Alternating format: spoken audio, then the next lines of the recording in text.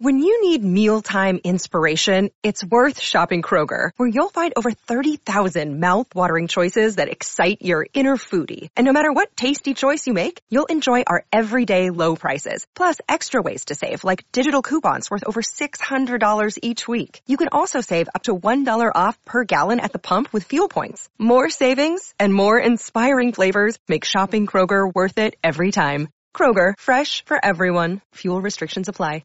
Another day is here, and you're ready for it. What to wear? Check. Breakfast, lunch, and dinner? Check. Planning for what's next and how to save for it? That's where Bank of America can help. For your financial to-dos, Bank of America has experts ready to help get you closer to your goals. Get started at one of our local financial centers or 24/7 in our mobile banking app. Find a location near you at bankofamerica.com/talktous. What would you like the power to do?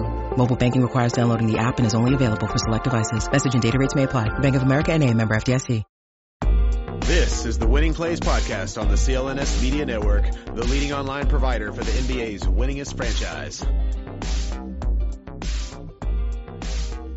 Hey there, welcome into a new edition of the Winning Plays Podcast. My name is Brian Robb, joined by Ryan Bernardoni, and today we start off the podcast with a bit of very unfortunate news. Celtics legend Tommy Heinsohn passing away earlier Tuesday at the age of 86. Ryan, there's so much you can say about Tommy, and perhaps his career is unlike anyone else in the entire NBA, from player to coaching to broadcasting, and doing it all with the same team over the past over 60 years here.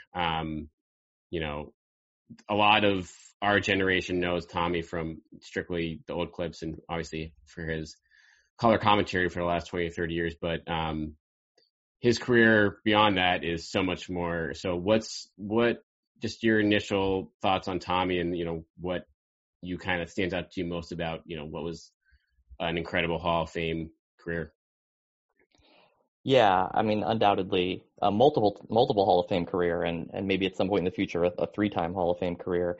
I think first, right, we both offer condolences to everybody with the Celtics organization.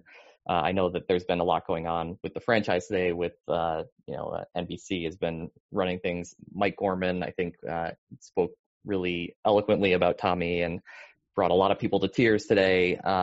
But there's also a lot of just people around the NBA who have been saying things, and specifically, obviously around the Celtics and to Tommy's family, his actual family, his basketball family, the NBA family. There's a lot of people thinking about him, and I'm sure you've had more interactions with him than I have. I've been to a handful of games as, within the media sphere, but you've, been around him a lot more. And I know you're hoping to talk to Rich at some point in the next couple of days, who's traveled with the team as well and has a lot of those stories. So just, I would like to talk about sort of his career and the innovations that he brought as a player and a coach and a broadcaster and everything else. But, sort of, I think maybe we start there with just putting that out there, that obviously everybody within the Celtics world is really thinking about him tonight. Yeah, and there's no question, like you said, NBC Sports Boston just did a great job today. And you can tell just the impact Tommy had on everyone, just with the array of people coming on that broadcast within, a couple hours of this news coming out, whether it was, Brad Stevens, obviously Mike Gorman, Danny Ainge, Whit Grousbeck, Paul Pierce, Cedric Maxwell, Dave Cowens, Bob Cousy, Chris Forsberg had a great conversation with as well. Again, and if you just go on Twitter and see any, the number of former players, obviously from years and years ago, but also guys who have only played a couple years in Boston, just, Tommy made that much of an impact on them when he was here, whether, from just giving them advice or obviously talking them up on the broadcast. Like it's kind of just epitomizes, how great of a reach and how big of an impact he had. And like you said, our thoughts obviously go to, the Celtics, his family, first and foremost, friends, the Celtics organization. This is just, these are shoes that honestly will never be filled. to be perfectly honest. Yeah, and I think one of the things that stands out with him, first and foremost, before you even get into the basketball, is that he seemed, from all accounts, to be a legitimately wonderful person, right? Everybody universally speaks glowingly of him, and you just don't hear anything from opponents, from other teams, from, whatever it might be. You just never hear anybody say anything negative about him. He really was sort of beloved across the entire league, and deservedly so from, I think, everything that everybody has really ever said about him. So it is a huge loss. But I would, like I said, I'd like to talk a little bit before, on another episode, maybe you get into some of the stories about personal interactions, to just talk through his career a little bit, because like I said, it really is not just legendary for like the fact that he was around the NBA for nearly 70 years. It's that pretty much from the start to the end, he was a real innovator that shaped the league that we know now, that shaped the way the game is played, the way it's coached, the way it's broadcast, the way that teams, that international teams play, like the U.S. team. He has an impact on that. A huge part of how NBA labor works, how the sort of CBA and the way that players are basically partners in the league at this point is all things that tie back through Tommy's career. And so, I think we should sort of just start at the beginning even and talk through some of that and how he impacted so many of those different things. So if you go all the way back, he played at Holy Cross and was a multiple time All-American in college. And the one thing that I do have is sort of a funny interaction with him is there was a game that I was at, I think a couple years ago, where I was talking to somebody in the Celtics front office, and they were sort of joking about how they had an NIT tournament bracket, right? Everybody has their NCAA tournament brackets, but the front office, they do an NIT bracket, as a way to keep them all engaged in watching these games.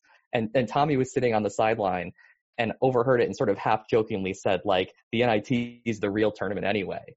Because back in his era, it was, right? That the NIT predated the NCAA tournament. And we'll get to this. He was a broadcaster on the NCAA tournament itself when it was first really starting to become a big thing. But all the way back, he ties all the way back into the early days of basketball becoming a real major American sport as an All-American at Holy Cross. And then joins the Celtics as a territorial pick, which is obviously something that doesn't exist anymore. And in the 56-57 season, wins his first All-Star. He's Rookie of the Year over Bill Russell.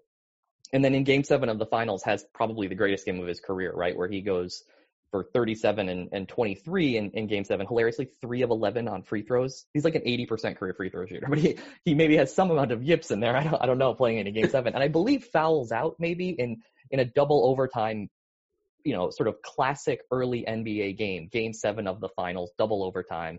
He has this enormous game, wins the Celtics their first title, and right from the start just sort of stamps himself as an early star of the NBA with a sort of modern looking game. He's not entirely modern. His career-long love of the hook shot comes from this era where he's taking 20-foot hook shots. He's also is a good jump shooter and a good free throw shooter in an era where that's not necessarily how it goes in for everybody. But you can start to see the game that we know transitioning from the very early professional basketball, which is just pure bully ball, into that early sort of Celtic style with Cousy and Russell and Heinsohn and Sam Jones and many others, where there's a lot more sort of skill and pace involved. And there isn't a ton of video from that time, but everything you see, it's where things are starting to look like the game that we know. And he's right there at that point with this great first season introduction into the league and establishment of the Celtics as the powerhouse of the next generation.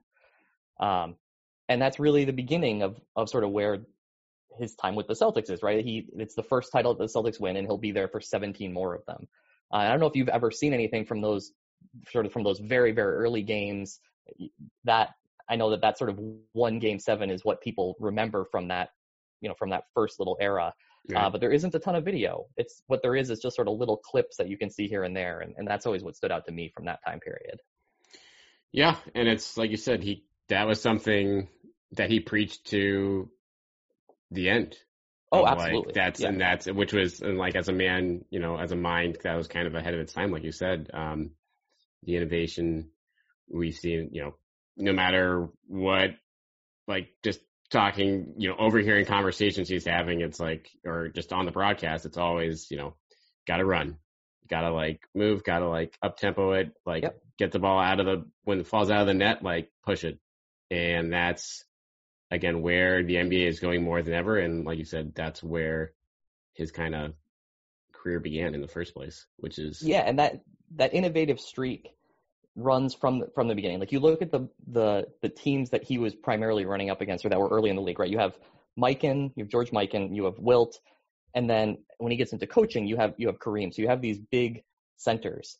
And if you look at the Celtics, Bill Russell is obviously the greatest player of his generation, but he's a primarily defensive anchor. So this is a team with a defensive anchor center, a flashy, offensive-minded point guard, and scoring wings in Heinsohn and Jones. Like, it really is sort of a modern incarnation of basketball that didn't exist again largely until he took over to coach, right? There was nobody else playing in that sort of style until the 70s when he does become a coach. And it just is so sort of stark to what we think about to early basketball, and like, oh, why were the Celtics successful? Was it just because of they had these couple of players or Red Auerbach? Like, part of it is things that we think about now is like, obviously that's the way that good teams want to play, is something that the league moved away from for, 20, 25 years in the time when it was becoming much more popular on television in the sort of late 80s, 90s, 2000s. But if you go all the way back, a lot of the things that we see in the league now are like Tommy Heinsohn is there and part of it from the beginning. And he carries on from there, where the one season he has in his career where they don't win a title is his second year. And then he goes on and wins 7 more in his final 7 seasons. So he wins 8 titles in 9 years with the Celtics, and is an all-star for the last, I think, 5 of those. So his first season and then 5 more. 6-time all-star, yeah. 6-time all-star, 4-time all-NBA, right? Like, he is clearly one of the stars of this era. He's the top scorer, I think, 3 or 4 times on Celtics title teams. He's just really a foundational piece of that early, Celtics dynasty. And then careers are short at that time, and the money isn't great, and there's a lot of different sort of things that come into it. And his career ends pretty early, right, in 1965. But it does run long enough where, again, you do get some video clips where you can see that. And so, again, like, I don't know if you have any thoughts on that period before we can talk about some of the things where he's starting to innovate in different ways after that. But like, that's what stands out to me when you go back and look at it, even watching some of the clips today, just being like, oh yeah, no, I get that. That's how teams are trying to build themselves even today, going back to that sort of period of when he was involved. Yeah. I mean, I think you just nailed on that front. I mean, it's, like you said, it's a shame that there's not a ton of footage from that era, but you can, the fingerprints are all over, today's game in terms of what you can see and what, he was doing on those teams with, like, the likes of Russell and so many other greats. Yeah. And then you go into this little sort of funny interregnum, right, where he retires and goes into broadcasting for the first time. And he's a broadcaster for 3 years on people who are younger than me, basically don't even really know about this, but it's UHF television. So it's a Boston market local broadcasting in the late 60s, where he's the color commentator. I think the story is even that, like, Red specifically asked him to do this job. I don't know the whole sort of details of it, but he's a broadcaster for a couple of years. And sort of obviously great of NBA media, but also famous curmudgeon Bob Ryan rips into him in his early broadcasting career as being too much of a homer, not taking the game seriously enough. All of these things that will much later on in his career come back, and where he will largely be proven right that this is how local basketball broadcasts should work. This is like what fans want to hear from their teams in their own local broadcasts. He is ultimately proven correct on this, but he goes through this little period where he's a broadcaster. It's why he's officially involved in all 17 titles. It's because they're winning titles in this time, and it's after he's retired as a player. Before Right. He's a coach, he's a broadcaster on a local over-the-air UHF network. I don't know what number it is, 56 or something, right? It's like the other dial on old televisions. but he really starts to innovate the idea of local broadcasts all the way back then, and comes back to it much more in the 90s, where modern, fans of our era are much more familiar with him. But he really does start all the way back there. And I don't know of any actual video of his broadcast from that point, but I do know that there are the stories of basically Bob Ryan didn't like him in like 1967. So it's really an amazing little bit of left turn that he comes back to later in his career, where he goes and does that.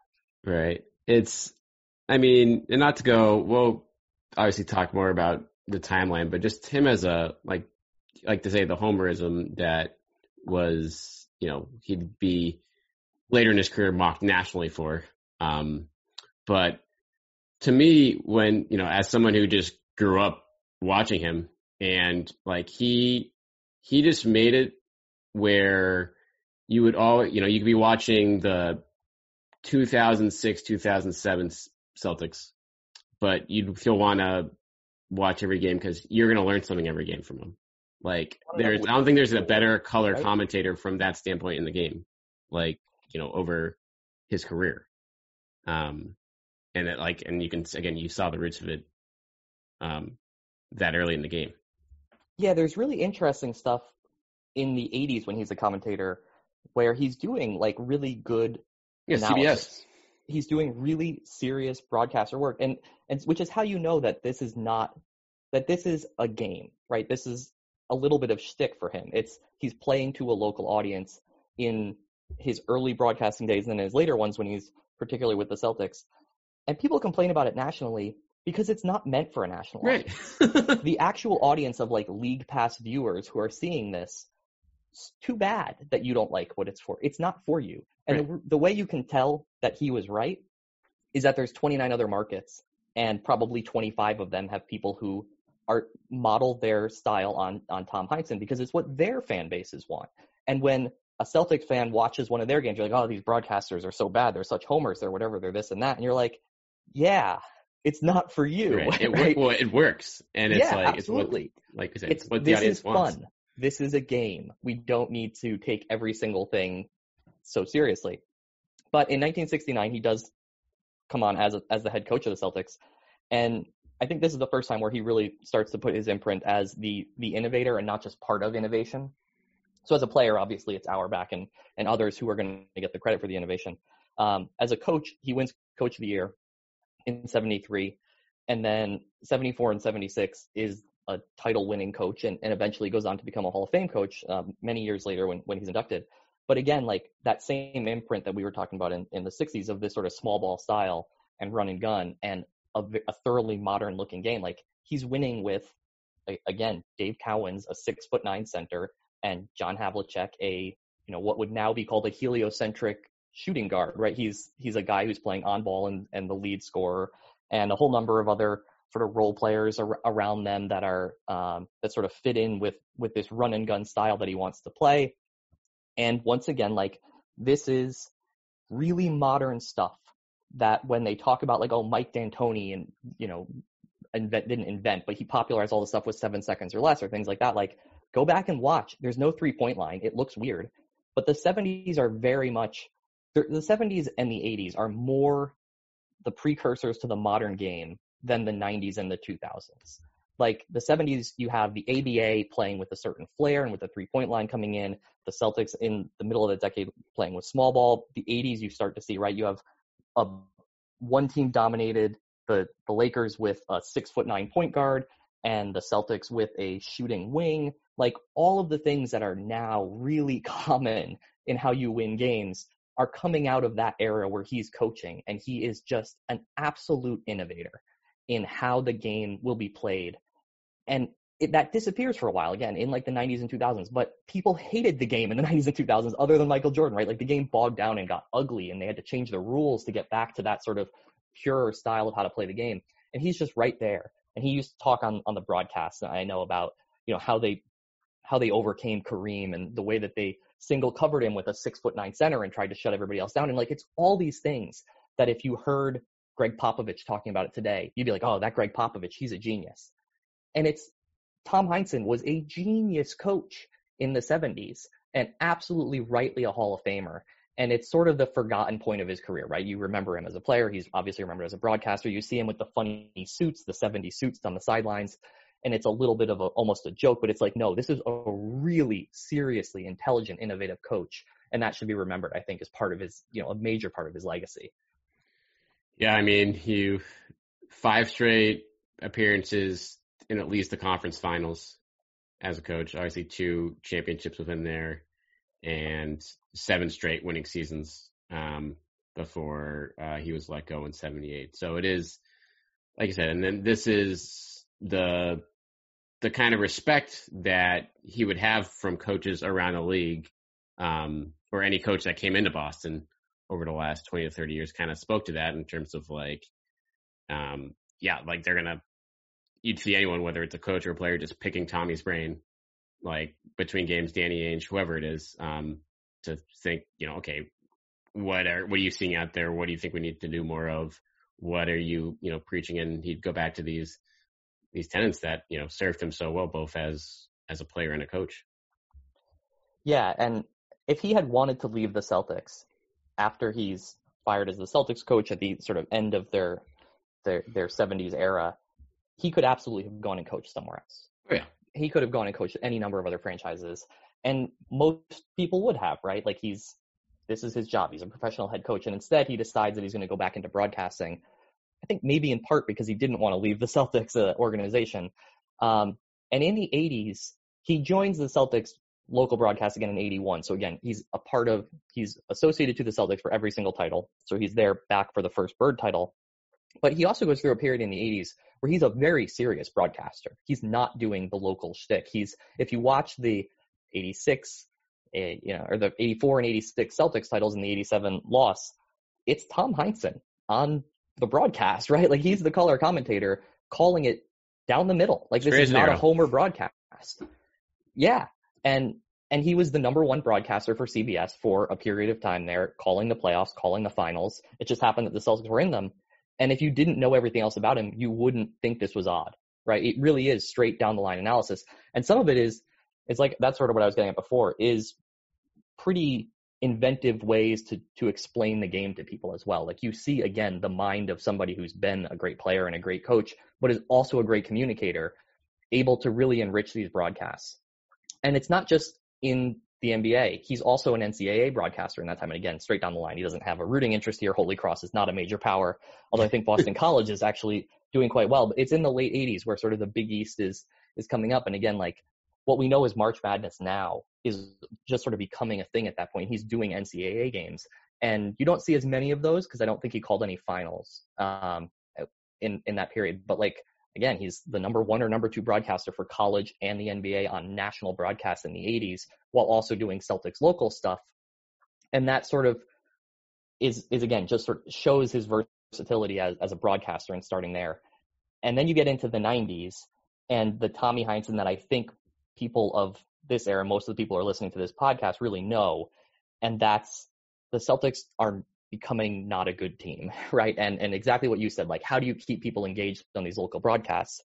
And he very much goes back to those late 60s roots as a broadcaster of being a homer, right? Of creating a fun broadcast for local fans to be watching, even though the team isn't very good. And so many of the sort of Tommyisms and the relationship between he and Mike Gorman builds over that next 30 years from like 1990 up through today, his modern broadcasting, where he is this sort of bombastic homer. But like I said, it's obvious that what he's doing works. It's the Celtics fans love him.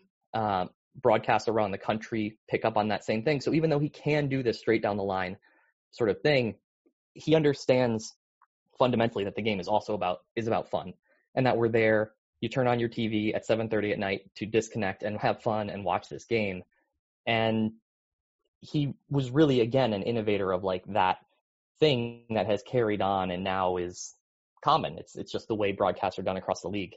And again, I mean, that's sort of what I know him as, obviously. I was born in the early 80s, so I was born and I lived in Connecticut, so I didn't get like local Celtics broadcasts even until much later. But he was sort of the precursor to how cable TV and how regional sports networks and all that treat their teams.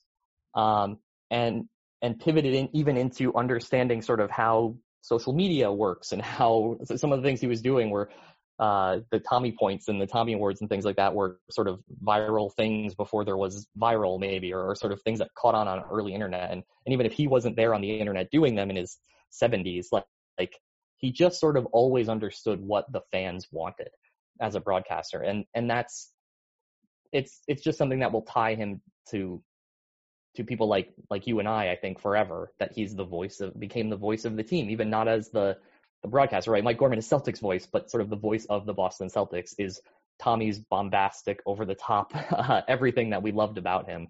And that won't, I don't think, ever be forgotten from, within the Celtics organization with the fan base. No. And it's something where, like you said, like, why are you going to watch a random Wednesday night game in the early 2000s against the Sacramento Kings? Like, you're probably going to put it on because Tommy, it's like appointment listening, like to him and Gorman having that, like the comfort that duo brought, to watchers of the Celtics during that era, or, in the rapport they built, Gorman playing the classic straight man most of the time to Tommy, setting him up, playing into the catchphrases, the Tommy points, the I love Walters, like the really turning, average role players into institutions for the Celtics just because he, likes the guy's hustle. And it's great. And it's like, every Celtics fan from that era will remember like Walter McCarty, for instance, because, Tommy made that happen on the broadcast. And so things like that, throughout generation upon generation after all the playing and the coaching that he built up Hall of Fame careers for, it's, it's few people can kind of touch so many generations. And that's what, Heinsohn had really managed to do over the last 60 plus years. Yeah. I mean, ultimately the sort of tie that binds is that he loved the Celtics more than even we did, right? He was maybe the number one fan of the Boston Celtics throughout his entire life. Or at least throughout his, from the time he came to Boston. And that always shone through, and I think just tied him to the fans. It's like, he's one of ours and we are part of his world. And so a huge part of my fandom, and it's a sad day, but I thought it would be nice to sort of talk back through his career and how he's much more than what we think of today, or what we've been hearing for the last couple of years, or when you hear again, like, national people who complain about his homers, and like, it's a really amazing life and a really amazing career across everything, and one worthy of remembrance and celebration. And I'm sure we'll continue to see that in the coming days and over this season, where I'm certain there will be a lot of talk about him and a lot of remembrance, and deservedly so.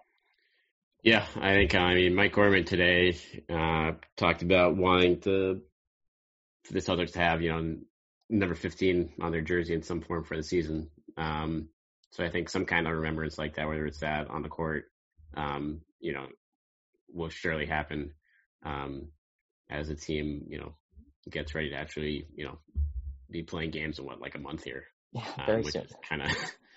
Which is kind of nuts. But yeah, we'll definitely be talking a bit about this more in the upcoming days and weeks here. We'll hear from Rich, who worked directly with Tommy for years, later this week. So definitely look forward to that. And again, we send all our thoughts and well wishes to everyone, Tommy's family and everyone, directly connected to him, in which was a very tough day. But we're going to take a break here, and then we're going to come back and talk a little bit about the upcoming season, as the Celtics suddenly have a draft in a week here, and also we have to get done. A lot to get done, and also some rules that they are going to help them get things done with salary cap, luxury tax, et cetera. So we're going to take a break, and then we'll be back to break all that down. Before we get back to the show, our friends at Manscaped are here to remind you to take care of your biggest grooming and hygiene needs from head to toe. The all-in-one Manscaped Performance Package Kit delivers the best tools to shave your body, including your family jewels. You heard that right, even your balls. I know I have enough trouble just, shaving my face without nicking it up, much less other areas of my body. So for your most aggressive hair below the waist, you can use the new Lawnmower 3.0 trimmer. It's just a must. It's waterproof with advanced skin-safe technology to reduce those nicks and cuts, and even has a light to help you with your close shave down there. And Manscaped even went a step further and released their Weed Whacker ear and nose hair trimmer. After you shave things downstairs, don't forget to take care of the nose and the ear hair. The Weed Whacker also has proprietary skin-safe technology to help prevent those nicks and tugs up there as well. There's also the Performance Package also includes the Crop Preserver, which is a deodorant for your balls to protect against chafing. And it has the best ingredients involved: vegan, cruelty-free, dye-free, sulfate-free, everything you'd want to know it's safe and comfortable. And last but not least, those smelly feet, an issue. Manscaped can help with their Foot Duster foot deodorant made to fight odors of the dirtiest feet. On top of everything, they've even thrown in a Shed travel bag so you can carry all these goods, and some Manscaped anti-chafing boxer briefs to hold the entire package together. You can get 20% off all of this great stuff and free shipping if you use the code WINNING at manscaped.com. That's 20% off with free shipping at manscaped.com, and use the code WINNING. Take the leap and join the Manscaped movement today. All right, and we're back here. So Ryan, we had the amended CBA, I guess we're going to call it, for the 2020-2021 season, put into place on Monday night. Board of Governors just approved it, so it's officially a go. A lot of things that came out of it we already knew, in terms of the season starting December 22nd and the salary cap and the luxury tax for next season staying the same as last year at $109 million, $132 million. But there were a bunch of smaller details that are going to matter a lot for the upcoming season and for future seasons. So let's start to go over them, one by one a little bit here and figure out how this could change things for the Celtics. So the first one, I guess, to be honest, probably the most important one from the Celtics perspective, player options. Normally might be, yeah.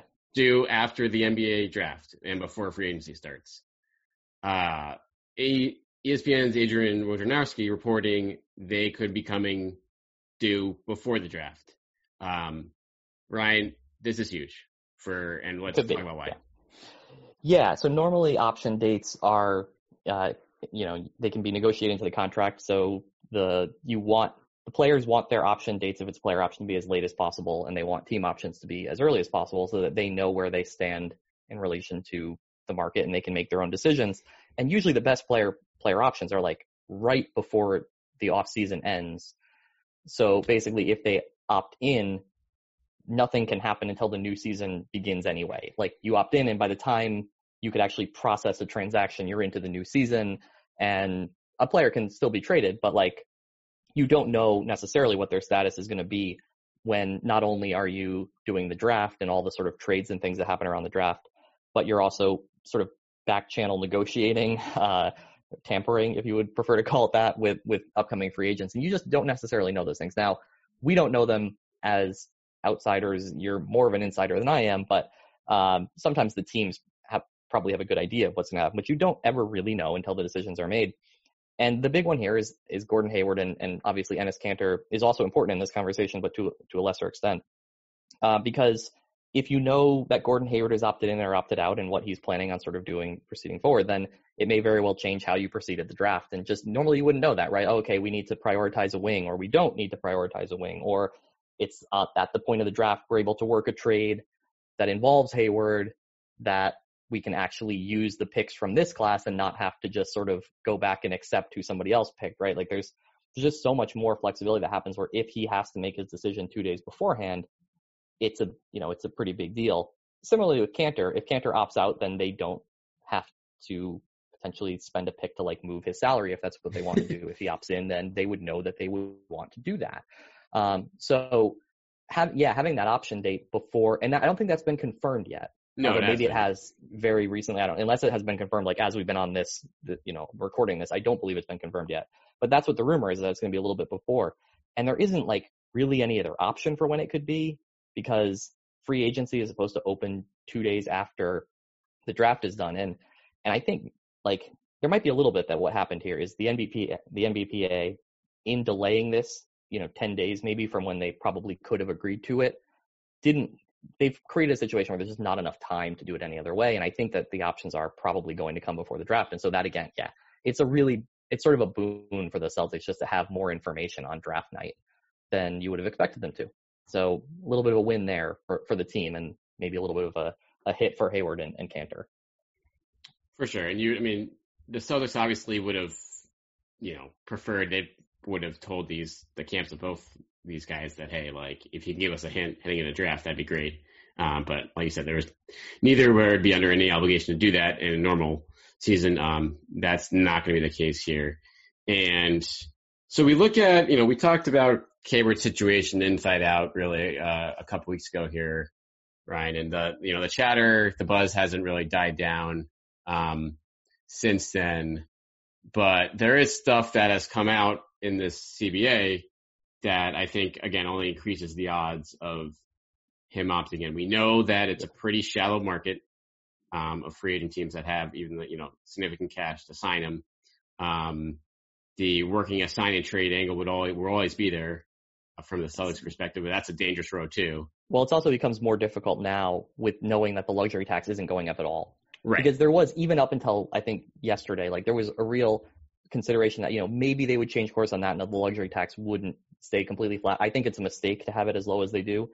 They made some other changes that we can talk about and how they're going to sort of mitigate it. But like sign and trades become more difficult because the team receiving a player in sign and trade gets hard capped. The luxury tax line is lower, so the apron is lower, all that.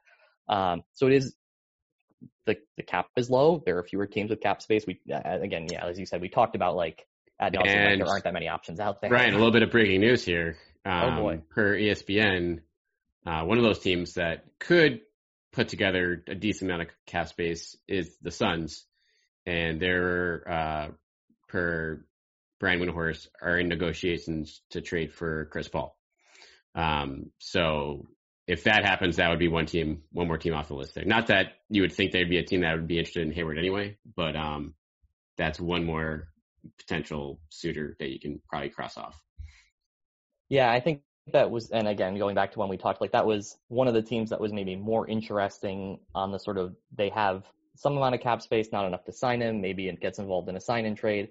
It'll be interesting to see how they're going to structure this with the salaries that they have on the books, if they are, seriously going after Chris Paul. But like, yeah, that was certainly a team that not only you could see ways of him getting there that wouldn't have been necessarily terrible for the Celtics, because like I said, I don't know if they had enough cap space to sign him outright, but they were one of the more interesting teams, like as, hey, this is an up and coming team that showed something in the bubble and have players that he would fit with. And so there was a lot. So yeah, if they're coming off the table, then yet another thing pushing him back. I mean, we can talk about the escrow stuff that I talked about on those prior calls if you want as well, as to like why those sort of the way that they're structuring payments might also lead him to just thinking it's better to opt in and move back to the team if you want to go that direction. Yeah, I mean, we can go to the basic there. I mean, I think we talked about it, like you find out perfectly. Now. Yeah, we have details now, like in terms of initially there was a possibility of a very high escrow for this season, up to 30%, given the heavy losses. And we both wondered aloud, like, well, what happens if they, kind of spread that out over a couple of years? And that's what they're doing. It seems like the range it's 10 to 20%. For the next 3 seasons. Is that right? Yeah, I don't exactly understand how they're doing, because the reporting on it's a little bit unclear in the wording, where it's 10% this year, but it can go up to 20% if the losses this year, but they wouldn't be able to go to the players and claw that back. So I assume they mean it would increase the following year to make up for losses this year, but it's unclear to me exactly what they're really saying in there. But the idea that they might have 30% escrow and basically take all the loss this year, which would have been patently unfair. Right. That would have screwed a ton of guys. Sort of and that's something I had talked about even in my, the little bit of writing I did, where it's like, it seemed like a lot of the people who like to talk about this in the media had kind of internalized this idea that that's how it was going to work. And I was always like, I don't know if that's really going to be how it works, because it just seems unfair and seems like something that the NBPA wouldn't be wild about.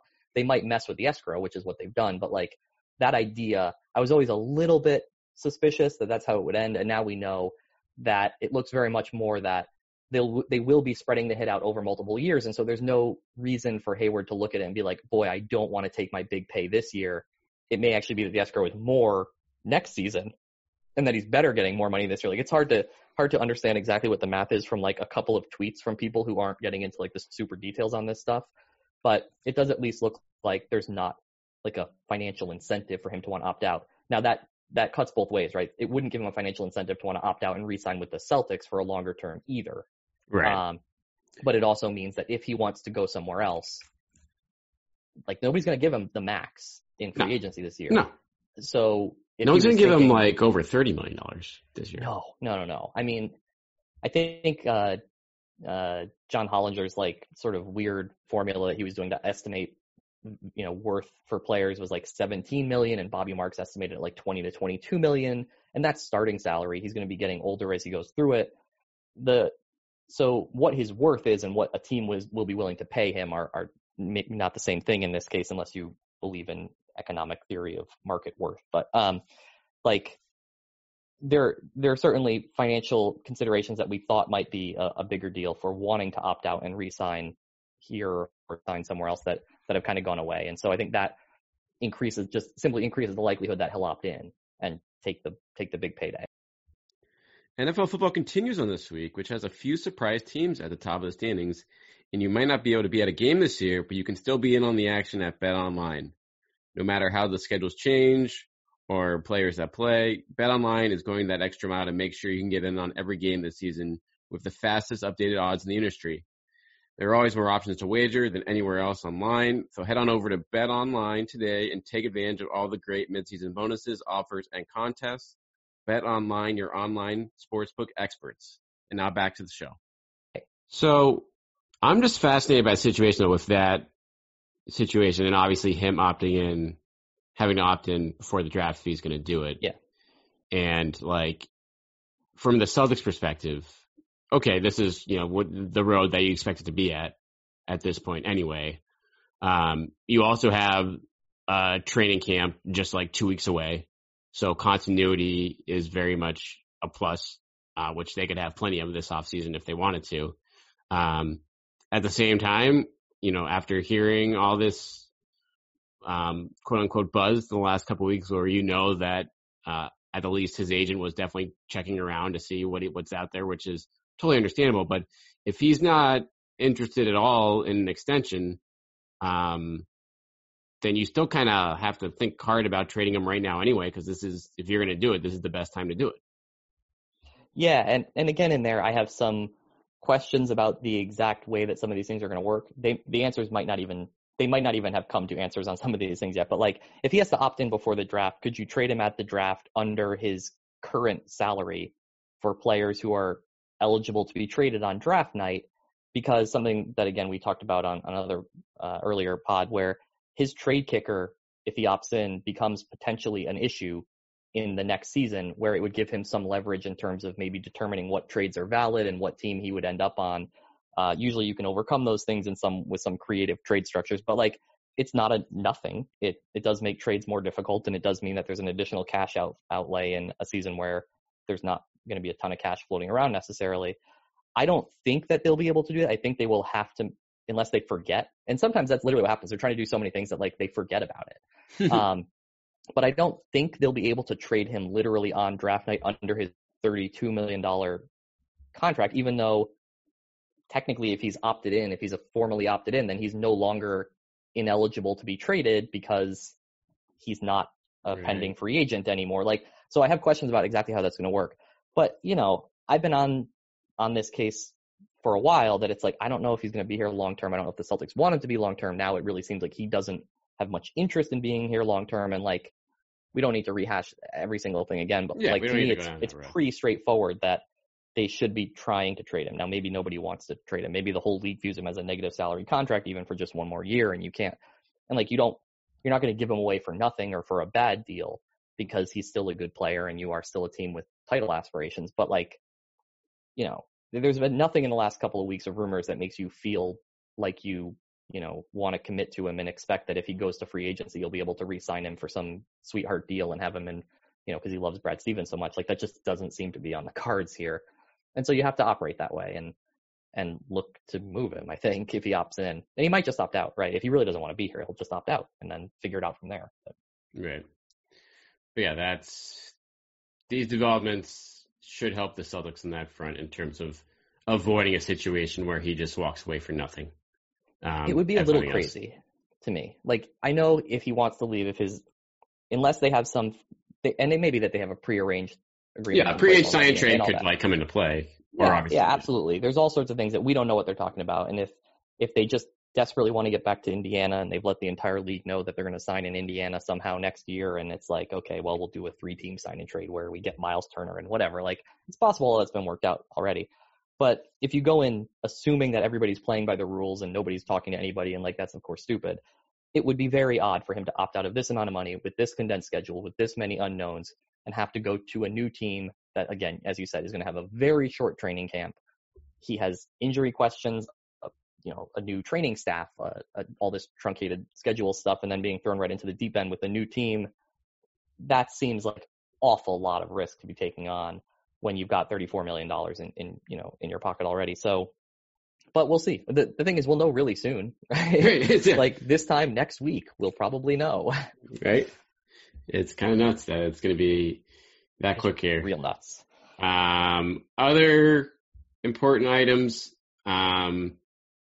Number one for the Celtics this year, I think the luxury tax reduction, which is, it's not worth going too much into, but essentially there's going to be an adjustment to how much tax teams going to have to pay based on how much, the revenue for the season fall, is shorter compared to the original projection. So if it's 40% short, then you're going to get a 40% discount on your luxury tax bill for the season, which matters for the Celtics to a decent degree because if Hayward opts in, they're definitely going to be a cap team, or a tax team, I should say.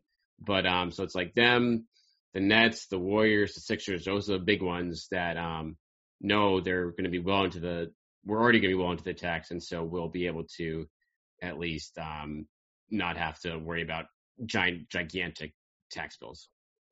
Yeah, you knew there was going to have to be something that they did to mitigate if they kept the tax line at the current one, just because it just messes up the math for like enough teams where it doesn't make any sense to not do anything. And so, yeah, exactly what you said. If you have a $20 million tax bill and revenue comes in 30% below projections, you get $6 million back, or they don't collect $6 million. I don't really know. There's a lot of flexibility in how the league can collect and distribute tax payments. So I don't know the exact mechanism they're going to do it, but basically you get $6 million back.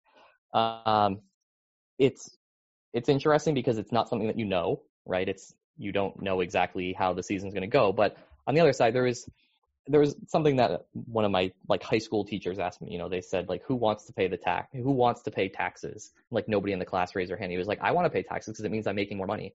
So to a certain extent, like, if you end up having to pay your full tax bill, it's because you made a lot more money and like you'd rather get the 60% that you would have lost, right? Like, so I don't think there's going to be any teams that are saying like, okay, we aren't going to spend this because we're afraid that we'll make too much money to not get our tax cut, right? Like, that doesn't functionally make any sense. So I think most teams will look at it and say, okay, well, we're projecting a 30% drop, so our tax bill will come in 30% below. Now, I think the thing that's important here for the Celtics, more than the dollars and cents of like how much Wyc Grousbeck is going to have to write a check for, is that because they did it this way, there is no real obvious path to avoiding the tax entirely and putting off repeater status. Yes. And we were sort of hoping that if they set the tax line at $139, $140 million, something like that, that with other moves, if Hayward opts out and you do blah, blah, blah, whatever, you trade him, you get under the tax line entirely, you can put that off. We've seen with the Boston Red Sox that when teams get scared of repeater taxes and things like that, they can do some really crazy things with trading Mookie Betts.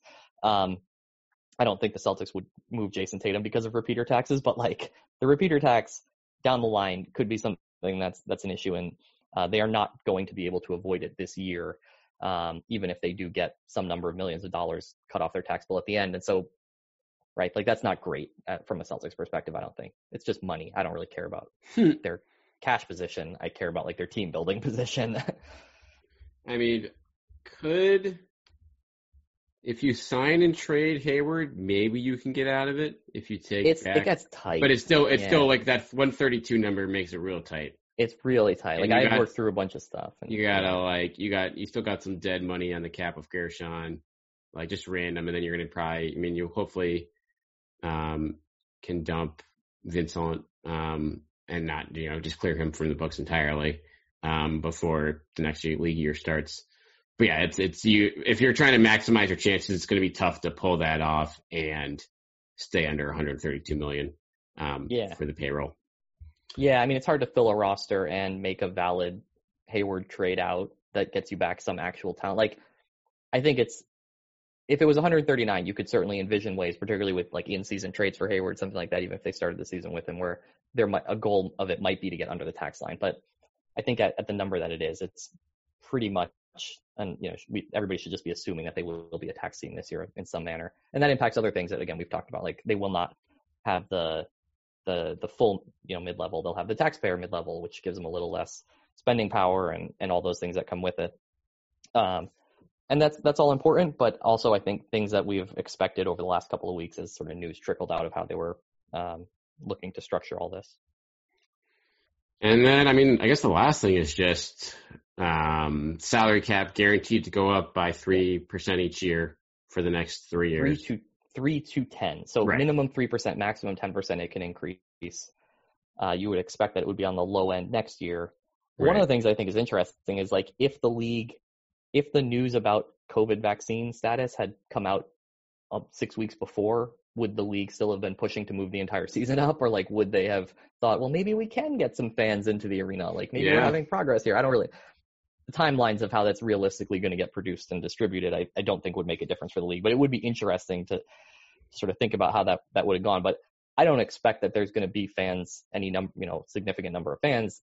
Revenues are going to be way down next year, which means that the salary cap, I think you safely could assume, will be going up 3% next year. Right. Now, that is actually important because if it goes up 3% next year and then things go back to normal and it goes up, say, 8% or 10% the year after that, then you will lock in Jason Tatum on hopefully a 5-year max extension when that is at sort of still a low point for the cap before possibly it returns to normal for years 2 through 5 of his extension. So that could be a boon, although with the limitations, like he's going to be getting 8% raises, even if the cap goes up 10%, it's barely outpacing what his raises are going to be. Maybe there will be some balloon year down the line where like everything has to catch up all at once and there's a big cap spike again and it looks like a good deal at the end or something like that. But I think you can be pretty confident as to the numbers that he's going to be signing for next year. And the only thing I have a question in there that I don't know if you have any thoughts on is like, because you're expecting this low starting cap, this small, maybe a 3% cap increase next year, does his agent and does Tatum push back harder on giving back anything on the 30% for the Rose stuff? Like if they come in and say like, hey, we want, 27% if you make third team and 28% if you make second team and 30% if you make first team, are they just like, no, you're already getting a low number here. Like we want the full boat 30%, no matter what all NBA team he makes. And like, you just sort of say, all right, well, that's fine. We'll just go do that because you don't want to piss him off. Yeah. I'd probably just give it to him. I mean, maybe make it, okay, first or second team, 30%, and then third team, 28 or something like that. And you'd give him all 30% if it gets you no. Yeah, if it gets to right if away. It gets you right, if like it gets you the fifth year, if he's quibbling about that, but hopefully, I mean, if you're negotiating with him, if you're Danny Ainge, you hope that it doesn't, come in this line. I mean, I guess this is, if anything, this is still a situation where you're happy that the numbers came in this low, where there's really like such a wide range of where the cap could be, for so long. It's going to be tough for him to just like, he's probably going to do just as well financially by doing the 5 years as he would by opting out. Like maybe he could do slightly better, but when this is your first contract, like when you get offered the full boat or the potential to earn a full boat, like no one turns that down. And no, but really the question is, can you get, it would absolutely to me be worth it to just say, okay, you get 30% even if you make third team and if you don't give a player option. The ideal, I think, that you would sort of look at in previous ones would be to say maybe 28%, 29%, 30% for third, second, and first team All NBA, and no player option. And that's sort of where you meet in the, that's sort of the meeting point that you're shooting for and in your negotiations. But like, I don't know. If he gets 30% and it's a 3% increase next year, then that's $195.6 million contract over 5 years. Like, he's not going to turn it down. And really, I think what you're fighting over there is that 5th year player option. And like I said, I just think that with a locked in low increase next year, that maybe they just don't end up haggling too much over what the escalators look like. Right. What's $2 million here or there when you're dealing with $200 million for your franchise player? So I think that's just about it. And there's going to be more stuff that comes around, beginning like Monday of next week looks like the day that maybe trades become possible again. And from the sounds of it, and from just talking to people around the league, it sounds like it's going to be a very busy week since a lot of these teams have new management and have been waiting around for a very long time, and have some different ambitions in terms of how they want to structure their teams for next year. So it should be fun. It should be a hell of a week, Ryan. And it's really annoying that they're opening free agency signings at 12:01 a.m. again. I can't believe it. No, they aren't though. They are. The 20th is the open, but the moratorium lifts the 22nd at 12:01 a.m., isn't it? That was 12:01 p.m. I wanted to say it was p.m. Maybe I misread it. Oh, that would be so nice. But I don't know that for sure. The deal calls for free agency to begin 6 p.m. Eastern on November 20th. And now I don't know. I saw it in the tweet this morning. Maybe I just read it wrong and just assumed 12:01. If it's noon, that would be nice. I wanted to say it was noon and I got excited about that. That would be so good. Maybe you read it more closely than I did. I'd have to go back. Yeah, here it is. Players can sign contracts with teams beginning at 12:01 p.m. Sunday. Oh, thank God. So no burning the midnight oil. They're going to go head to head with the NFL, and the one thing that the NBA can compete with the NFL on is transactions. Everybody loves transactions. Exactly. Well, it's going to be Friday. I feel like everything. It's going to be free for all Friday. That whole weekend. It's going to be crazy time. Yeah, it's going to come fast and furious because there's a very finite amount of cap room out there. And there's a finite number of days. That's really what it comes out to, right? Like the first, it's less than 2 weeks, and every team has to be ready for training camp, and it's just going to be wild. And we'll be on top of it all here at the Winning Plays podcast. Ryan, you want to tell what the listeners they can do before we wrap up here? They can subscribe, rate, and review. I think that's all the things they can do. Right. Do it on Apple Podcasts. Apparently that matters more than if you do it in other places, but anywhere you listen is fine. But subscribe, rate, and review to the Winning Plays podcast, and we would greatly appreciate it. You're pro. We will be back later this week, and we'll be back a bunch for sure next week when all the wheels start moving on this. But as always, hit us up at Winning Plays Pod on Twitter. You can find Ryan at Danger Cart. I'm at Brian T. Robb, and we will chat with you guys later this week.